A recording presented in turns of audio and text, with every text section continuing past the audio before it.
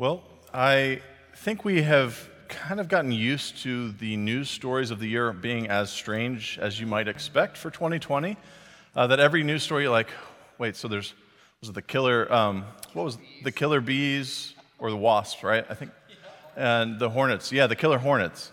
And, them finding bubonic plague in Colorado that somebody caught. And just feels like every story is just like, really? Another one? And one of the stories that caught my eye in the last month was what's been happening with COVID in relationship to animals.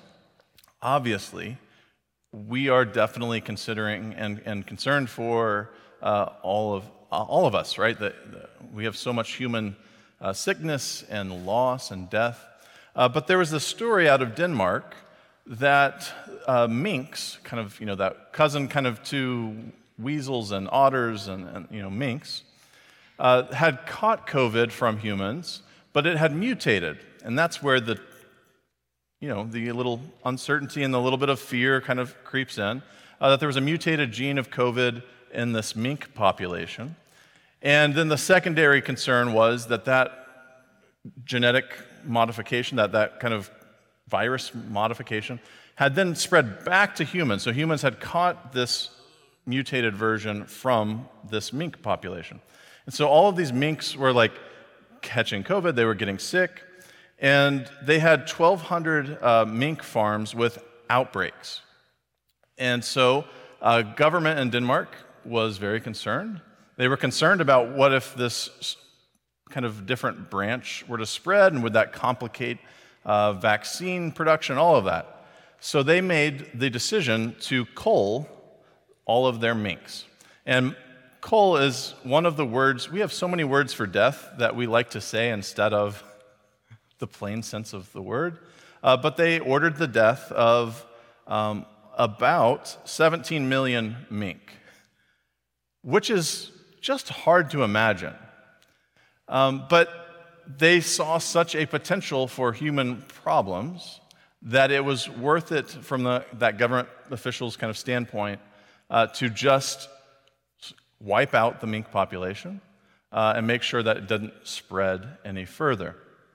And so there's actually been some kind of governmental response and kind of rejection, and did they have the legal authority to do that? And so there's been kind of some political backlash in Denmark, but most of the farmers have kind of followed suit and have been eliminating their mink population. Something I didn't know before hearing that story was that Michigan is one of the top 3 states in the U.S. for mink, that we have a lot of mink farms. It is Michigan, Utah, and Wisconsin. And so there have been 11 mink farms in the U.S. with COVID-19 outbreaks. The Michigan numbers weren't quite so precise. I'm assuming that means they weren't as high as Wisconsin and Utah. But approximately 10,000 mink have died in Utah, and 3,400 have died in Wisconsin. And it's not just mink, but we've learned all sorts of kind of animals that have caught viruses from us, and we've caught those viruses from them. But the U.S. Department of Agriculture says that more than 50 types of animals, including tigers, lions, cats, and dogs, have contracted COVID within the country. And it's kind of startling to hear that and think about it, because for most of us, we probably go about our daily life and don't think twice about, well, I wonder how animals are doing in 2020. But it's been a hard year globally for all sorts of reasons. And we have to kind of make decisions about the treatment of our planet, of our animals, of the things that are in our kind of responsibility. And so I was thinking about what is it to talk about God's kingdom. And we started this series talking about how it's more expansive than we thought, because Jews and Gentiles as co-heirs, and how hard that would have been in the first century to understand. And there's so much Christian infighting about, wait, do we follow this law or that, or how do we become a part of God's family? But God's kingdom kept being more expansive than we expected. And we have gone through this whole series, and probably no one was ever thinking, hey, I wonder how animals fit into this. Which just shows we are very human-centric people, right? That's just a part of who we are. We think about ourselves, and then maybe we get to the point of, well, what else is there? And so today, I feel like this is kind of a concordance, a kind of overarching Bible picture of our relationship to animals. And the point of which is in part to help us to continue to expand our vision to realize our individualistic, isolated, I'm by myself and it's just me and God, that kind of vision is so off from the Bible's vision of our relationship to our community, our relationship to the world and the land and the animals. And so I'm going to walk us through today a picture of kind of that relationship between us and the created world. And of course, we start with Genesis 1. Right?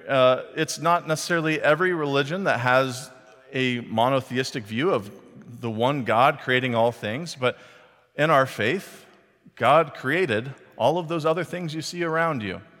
And so God has a care for that creation. And Genesis 1, sometimes I feel like we read Genesis 1 and say, oh, everything was good, and we just think about ourselves. But we get that statement of God creating and looking out at the world and calling it good after each of these days. And so one of the days, God said, let the earth bring forth living creatures of every kind, cattle and creeping things. And maybe when it gets to creeping things, maybe we wouldn't call it as good. Maybe we struggle on that part of it. But cattle and creeping things and wild animals of the earth of every kind. And it was so, and God made the wild animals. And he called all that he had done that day good.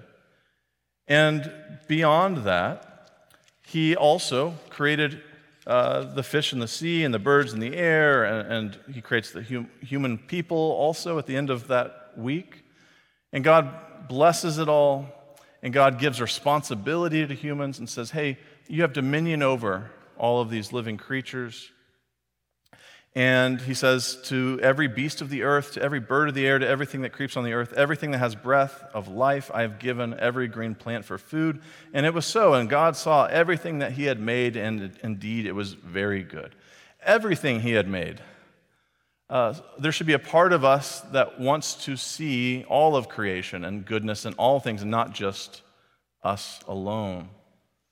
And we, I think, can see it in little ways, like we have animals. Maybe you have pets that you love, and you see it in that little spot, but we might struggle to see it in larger pictures, broader strokes.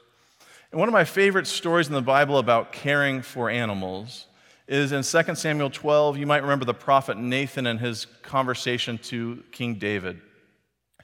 King David had had adultery, and the prophet comes to confront David. And Prophet Nathan comes up and he says, there were two men in a certain city, one rich and one poor. The rich man had very many flocks and herds, but the poor man had nothing but one little lamb, which he had bought. So that poor man bought that one little lamb, and he brought it up, and he grew it up with his children, and he used to eat his little meager fare and drink from his cup. So like this lamb is eating from their table and drinking from his cups, and the lamb would lie with him, and it was like a daughter to him. And then there came a traveler to the rich man, and he was loath to take one of his own flocks to prepare for this traveler who had come in. So he took the poor man's lamb, and he prepared that for the guest who had come to him. And then David's anger was greatly kindled against the man, and he said to Nathan, as the Lord lives, the man who has done this deserves to die. He shall restore the lamb fourfold because he had done this thing and because he had no pity. The assumption in the story is you can care and love for even the smallest little animal on this planet, and you've taken care of this animal like your own child, you've raised it up, and the audacity of some other person who's got flocks, who's got tons of things, to come and take your precious little lamb and to use that for the meal instead of one of your many flocks. Of course, David says, that's awful. Punish this man. And then, of course, famously, Nathan says, you're the man. I was speaking metaphorically. You had anybody that you wanted, and you've taken Bathsheba, who was married. You've taken Uriah's wife. Why, when there's people out there, why would you take from this man? But like in this story, we sometimes always just jump, like it does, to talking about relationships, talking about human people, whereas the story was assuming a kind of human and creature dilemma, but it jumps straight to just human things. But in the story, we are often the rich person. We are often the person who doesn't realize the value in every creature, who doesn't care for the man who has little, who realizes, we are the person that has been unjust and wrongfully takes things that aren't ours.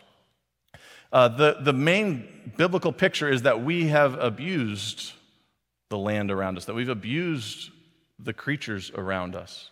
It starts early on in Genesis. Adam and Eve in the garden. When God talks to Adam about the punishment for the sin that he had, God says, because you have listened to the voice of your wife and have eaten of this tree about which I commanded you, you shall not eat of it. Cursed is the ground because of you. And you might kind of overlook that and you're like, well, that seems unfair to the ground. What did the ground do here? But because you have done this thing, cursed is the ground because of you. And in toil you shall eat of it all the days of your life. Thorns and thistles it shall bring forth for you. And you shall eat the plants of the field. So he's saying, because you have been sinful, the world isn't going to be as easy as it could be. I gave you a garden to cultivate, and now there's thorns and thistles and challenges. Part of living out judgment in this world is living out the consequences of what we've done. And so part of the consequences of what we've done is to not have the creation as good as God intends it to be. And we struggle with the after effects of decisions we've made over time. And I think people long for wishing some of our parks or some of our lakes and some of our things looked as pristine or as clean as they used to be. And we kind of just have to reap the consequences of times where we have failed it. But it's not just Adam and Eve. When Cain kills Abel, they're the children of Adam and Eve in the story. They go out to the field, and Cain rose up against his brother Abel and killed him. And the Lord said to Cain, "Where is your brother?" He said, "I don't know. Am I my brother's keeper?" And the Lord said, "What have you done? Listen, your brother's blood is crying out to me from the ground." And that injustice being crying out from the ground, that the ground was cursed because of Adam's sin, and now it's crying out because of the sin of brothers, of murder, of death. And it goes on there and says, "And now you are cursed from the ground, which has opened its mouth to receive your brother's blood from your hand. When you till the ground, it will no longer yield to you its strength. You will be a fugitive and a wanderer of the earth." Genesis is trying to really hit home on your injustice, your sin alienates you from the land. That even the ground itself is calling out, looking for justice about what has happened here. And it's not just Genesis. Jeremiah has a lot of beautiful passages on this front. Jeremiah 12, "How long will the land lie parched and the grass in every field be withered? Because those who live in it are wicked, the animals and birds have perished. It will be made a wasteland, parched and desolate before me. The whole land will be laid waste because there is no one who cares." Isn't that a powerful phrasing? The desolate land. Why is it desolate? We've been wicked, and there's no one who cares. Jeremiah also says, "You have polluted the land with your wickedness. Therefore the showers have been withheld, and the spring rain has not come."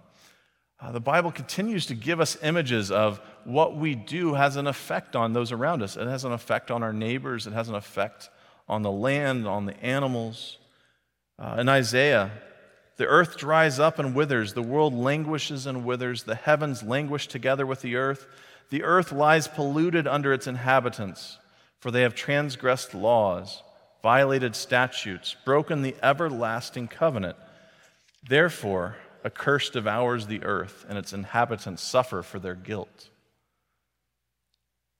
This one maybe might hit closer to home, and I'm not meaning to necessarily make a pun there, as you'll see. Isaiah 5, "Woe to you who add house to house and join field to field, till no one space is left, and you live alone in the land. The Lord Almighty has declared in my hearing, surely the great houses will become desolate, the fine mansions left without occupants. A 10-acre vineyard will produce only a bath of wine, and a home seed of only just an ephah of grain." there's so many prophetic images about the consequences of our actions on the world around us. And the scripture is clear about not being okay with that, but we often want to make our faith about, well, can I just be personally okay and not care about my relationship to my neighbor, not care about my relationship to the land, to the animals around me? But the Bible is clear about the consequences of what we do, but also what we are called to do. How do we live good and just in this world? And so I'm always confused when we have so many Christians who act like issues about our planet or our animals, like they shouldn't care about that thing. Where we have so many who just are dismissive and say, I think maybe just an escapist theology of everything's going to get burned up, we're going to just leave this world behind. And like we've said earlier in this sermon series, our Lord's Prayer, Lord, your kingdom come, your will be done on earth as it is in heaven, that we should care about this present moment and this present place. And so there's a proverb in the Bible that says, the righteous care for the needs of their animals, but the kindest acts of the wicked are cruel. There's a great kind of litmus test there of how kind are you to even animals. That shows your righteousness, because if you're not willing to be kind to the least of these, you're going down a path that will make it easier to be unjust. If you can be unjust in this sphere, you're going to be unjust in the next sphere. Here are the Sabbath laws. It's not just wisdom of, hey, would you just take instruction that it is wise to care for the animals and the world around you? The Sabbath laws of Exodus 23, and also just other kind of Ten Commandment type codes that it gives, care about animals. I love this, when we talked about loving your enemies a few weeks back. Hear this Exodus 23 command. When you come upon your enemy's ox or donkey who has gone astray, you shall bring it back. When you see the donkey of one who hates you lying under its burden and you withhold back from setting it free, you must help to set it free. So even if you're like your neighbor, your enemy who hates you, you should be kind to their animals. So can you love your enemy, and can you love your enemy so much that you would actually take care of and support, free the animal, take it back home when it's gone astray? Maybe you have a neighbor that really gets you. You see the dog posters on the pole that says, hey, I've lost a dog. And instead of buying into this hate or anger and being like, oh, I saw that dog, I'm not going to talk about it, or I'm not going to go catch it and help take it back to my neighbor who I'm really frustrated with, no, you should go take care of that animal. Go support even the smallest of creatures. It goes on and it says, 6 days you shall do your work, but on the seventh day you shall rest. And we talk about remembering the Sabbath. Exodus 23 goes on, though, and says, you shall rest, that your ox and your donkey may have rest, and the son of your servant woman and the alien may be refreshed. That it's not just about you getting to be refreshed, but even the animals in the fields get a day off, and that they need rest. And even those who are servants, those who aren't free to live out their life the way that they might want to, hey, rest for everybody. Because if it's just rest for you, it's not justice yet. And God's kingdom always is expanding to even the least of these. And so it is wise to care for animals. It is also lawful in the Bible to care for animals. And then we forget that God even makes covenants with animals. And when we think about, you think Old Testament, New Testament, that's kind of a Latin phrasing for covenant language. So we talk about the new covenant in Christ. But there's also a lot of other earlier covenants in that Old Testament. But one of the covenants is from Noah after they get off the ark. It says in Genesis, as for me, I am establishing my covenant with you. This is God speaking. My covenant with you and your descendants after you, and with every living creature that is with you, the birds, the domestic animals, and every animal of the earth with you, as many as came out of the ark. I establish my covenant with you that never again shall all flesh be cut off by the waters of a flood, and never again shall there be a flood to destroy the earth. So this rainbow imagery is not just for the humans of the story, it is meant to be a creation image. And it is a new creation moment. And God is saying, I am entering a relationship with you humans, with the animals, with all of the world, that I will no longer send a flood this way. And so it's not just covenants in the past. Hosea and the prophets speak of covenants in the future. And they talk about a time when things might be different. And we get this kind of peaceable kingdom language where I feel like in churches we often talk about the lion and the lamb laying together. If you go try to search your Bible for that phrasing, you will not find it. There's the wolf and the lamb, several spots.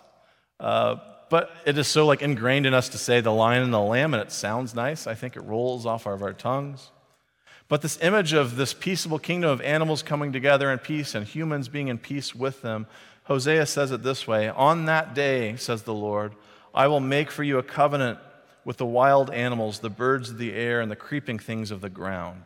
And I will abolish the bow, the sword, and war from the land, and I will make you lie down in safety. It's not good, it's not God's kingdom fully until every part of that kingdom is living in justice and living in goodness. And so the covenant and that relationship is not just about us. And I know sometimes people, when they think about animals and theology, they're often just wondering, will my dog go to heaven? And again, it's just the kind of afterlife and just the escapist side of things. But you are actually right to care about the good and just outcome of the created world, of the animals, that it is a good place to and a biblical place to care about, that there's a time where even the animals are at peace. And the image that most sticks with me, I think, comes from Romans, where Paul is talking about all creation and the hope in Christ. Right? Because we've caused so much harm, we've caused so much destruction, and the earth cries out because of our behavior. And Paul talks about the cosmic view of what happens in Christ. He says, for the creation waits with eager longing for the revealing of the children of God. And I think that's so powerful, just pausing there. That all of the world is waiting. Humans, can you get it together? The children of God being revealed, and being revealed not just an announcement, but being lived out, that us being transformed into the way that God is transforming us into, that isn't just about us, but that all creation might end up with the image that God is creating us into. For the creation waits with eager longing for the revealing of the children of God. For the creation was subjected to futility, not of its own will, but by the will of the one who subjected it, in hope that the creation itself will be set free from its bondage to decay and will obtain the freedom of the glory of the children of God. We know that the whole creation has been groaning in labor pains until now, and not only the creation, but we ourselves, who have been the first fruits of the Spirit, groan inwardly while we wait for adoption and the redemption of our bodies. The whole world longs for healing. And today, I just want us to remember that, to be thankful for what God is doing globally, and to continue to let our brains and our eyes be expanded to realize that justice and goodness is always needs to be a little bit more expansive than we expect. And when we talk about certain issues that are going on in the world, you're like, why do we got to talk about that issue? I'm not living that problem. Why do I care about that problem? You care about it because justice and goodness and love need to be lived out everywhere. And so each moment that we see some sort of injustice or problem is a place for God's transformation to happen. And so we should be people who long for all of creation to be transformed. And we know that it starts with us being transformed. We can't hope that it gets transformed without being willing to say, yes, God, use me, transform me, let me be a part of this kingdom that is transforming the world into something new. And so I hope that when we are faced with questions and ethical dilemmas, when you see that animal wandering kind of in the Sabbath law, and I love how the Exodus law often does case studies of when you happen upon an animal, when we happen upon an ethical dilemma, can we at least care about the rest of the world? Because we so often will just care for ourselves, right? If it's always a question of, well, what's my bank account going to say? We tend to make decisions based on that. And at least as Christians, can we just think about what does this decision mean for other people on this planet, for other creatures on this planet? Because we often want to just stay in our lane, keep our eyes closed from what happens elsewhere. And there's not always easy answers. There's not easy policies. And there's sometimes that things get easy criticism of, when we talk about caring for the planet and recycling and things like that, like, is this one policy actually going to be enough or not? And people get frustrated over, right now I think it's probably plastic straws or not, and things like that. But what are we caring about that makes this world better? We are reaping the fruit of what we've done. And we all now recognize the challenges of how do we make sure we have clean water? And when we have those dilemmas, let them be theological dilemmas for you, not just partisan politic issues or economic issues, but think about, what is God calling me to do? How is God calling me to care for this world around me? And so in this season where we've talked about God's kingdom, I think we're just inviting that process in every aspect of our lives of how do we not fall into the categories that people want to push us into and kind of divide us into, but as Christ as our Lord and as God as our Creator, how do we let God decide and speak into our decision process? Because there's plenty of people in the world who want commercials and speeches and things like that to influence us. But how often are we going to let God's Scripture and God's wisdom be what moves us in our decisions? And so I'm going to just close with this verse from 2 Chronicles 7 as we contemplate what is it to live in this creation. 2 Chronicles 7, verse 13 and 14. If people turn to God, God will forgive and heal the land. Would you pray with me? Lord, we know that sometimes when we talk globally, the challenge is like, well, what can I do? Lord, I ask that the new creation you're inviting us to be into and to be transformed into and to be a part of that transformative work, Lord, I ask that you might invite us to that work with a sense of courage and a sense of passion, but also a sense of kind of energy, that we might not grow weary at working for the world that you were creating. Lord, help us to be good neighbors to our family, to our friends, our co-workers, the creatures outside our doors. Lord, I ask that you might make our hearts soft and loving for all that you love, recognizing that you so loved the world that you sent your Son. Lord, help us to have that love and that vision for everything. Lord, we thank you, and let us be grateful for this world that you've given us to be in. Let us be grateful for the beauty of a snowfall, the beauty of leaves that change, the wonderful comfort for so many of us who have pets and animals that we care for. Lord, help us to find gratitude and thankfulness for you and all that we meet in this world. Jesus, it's in your name that we pray. Amen.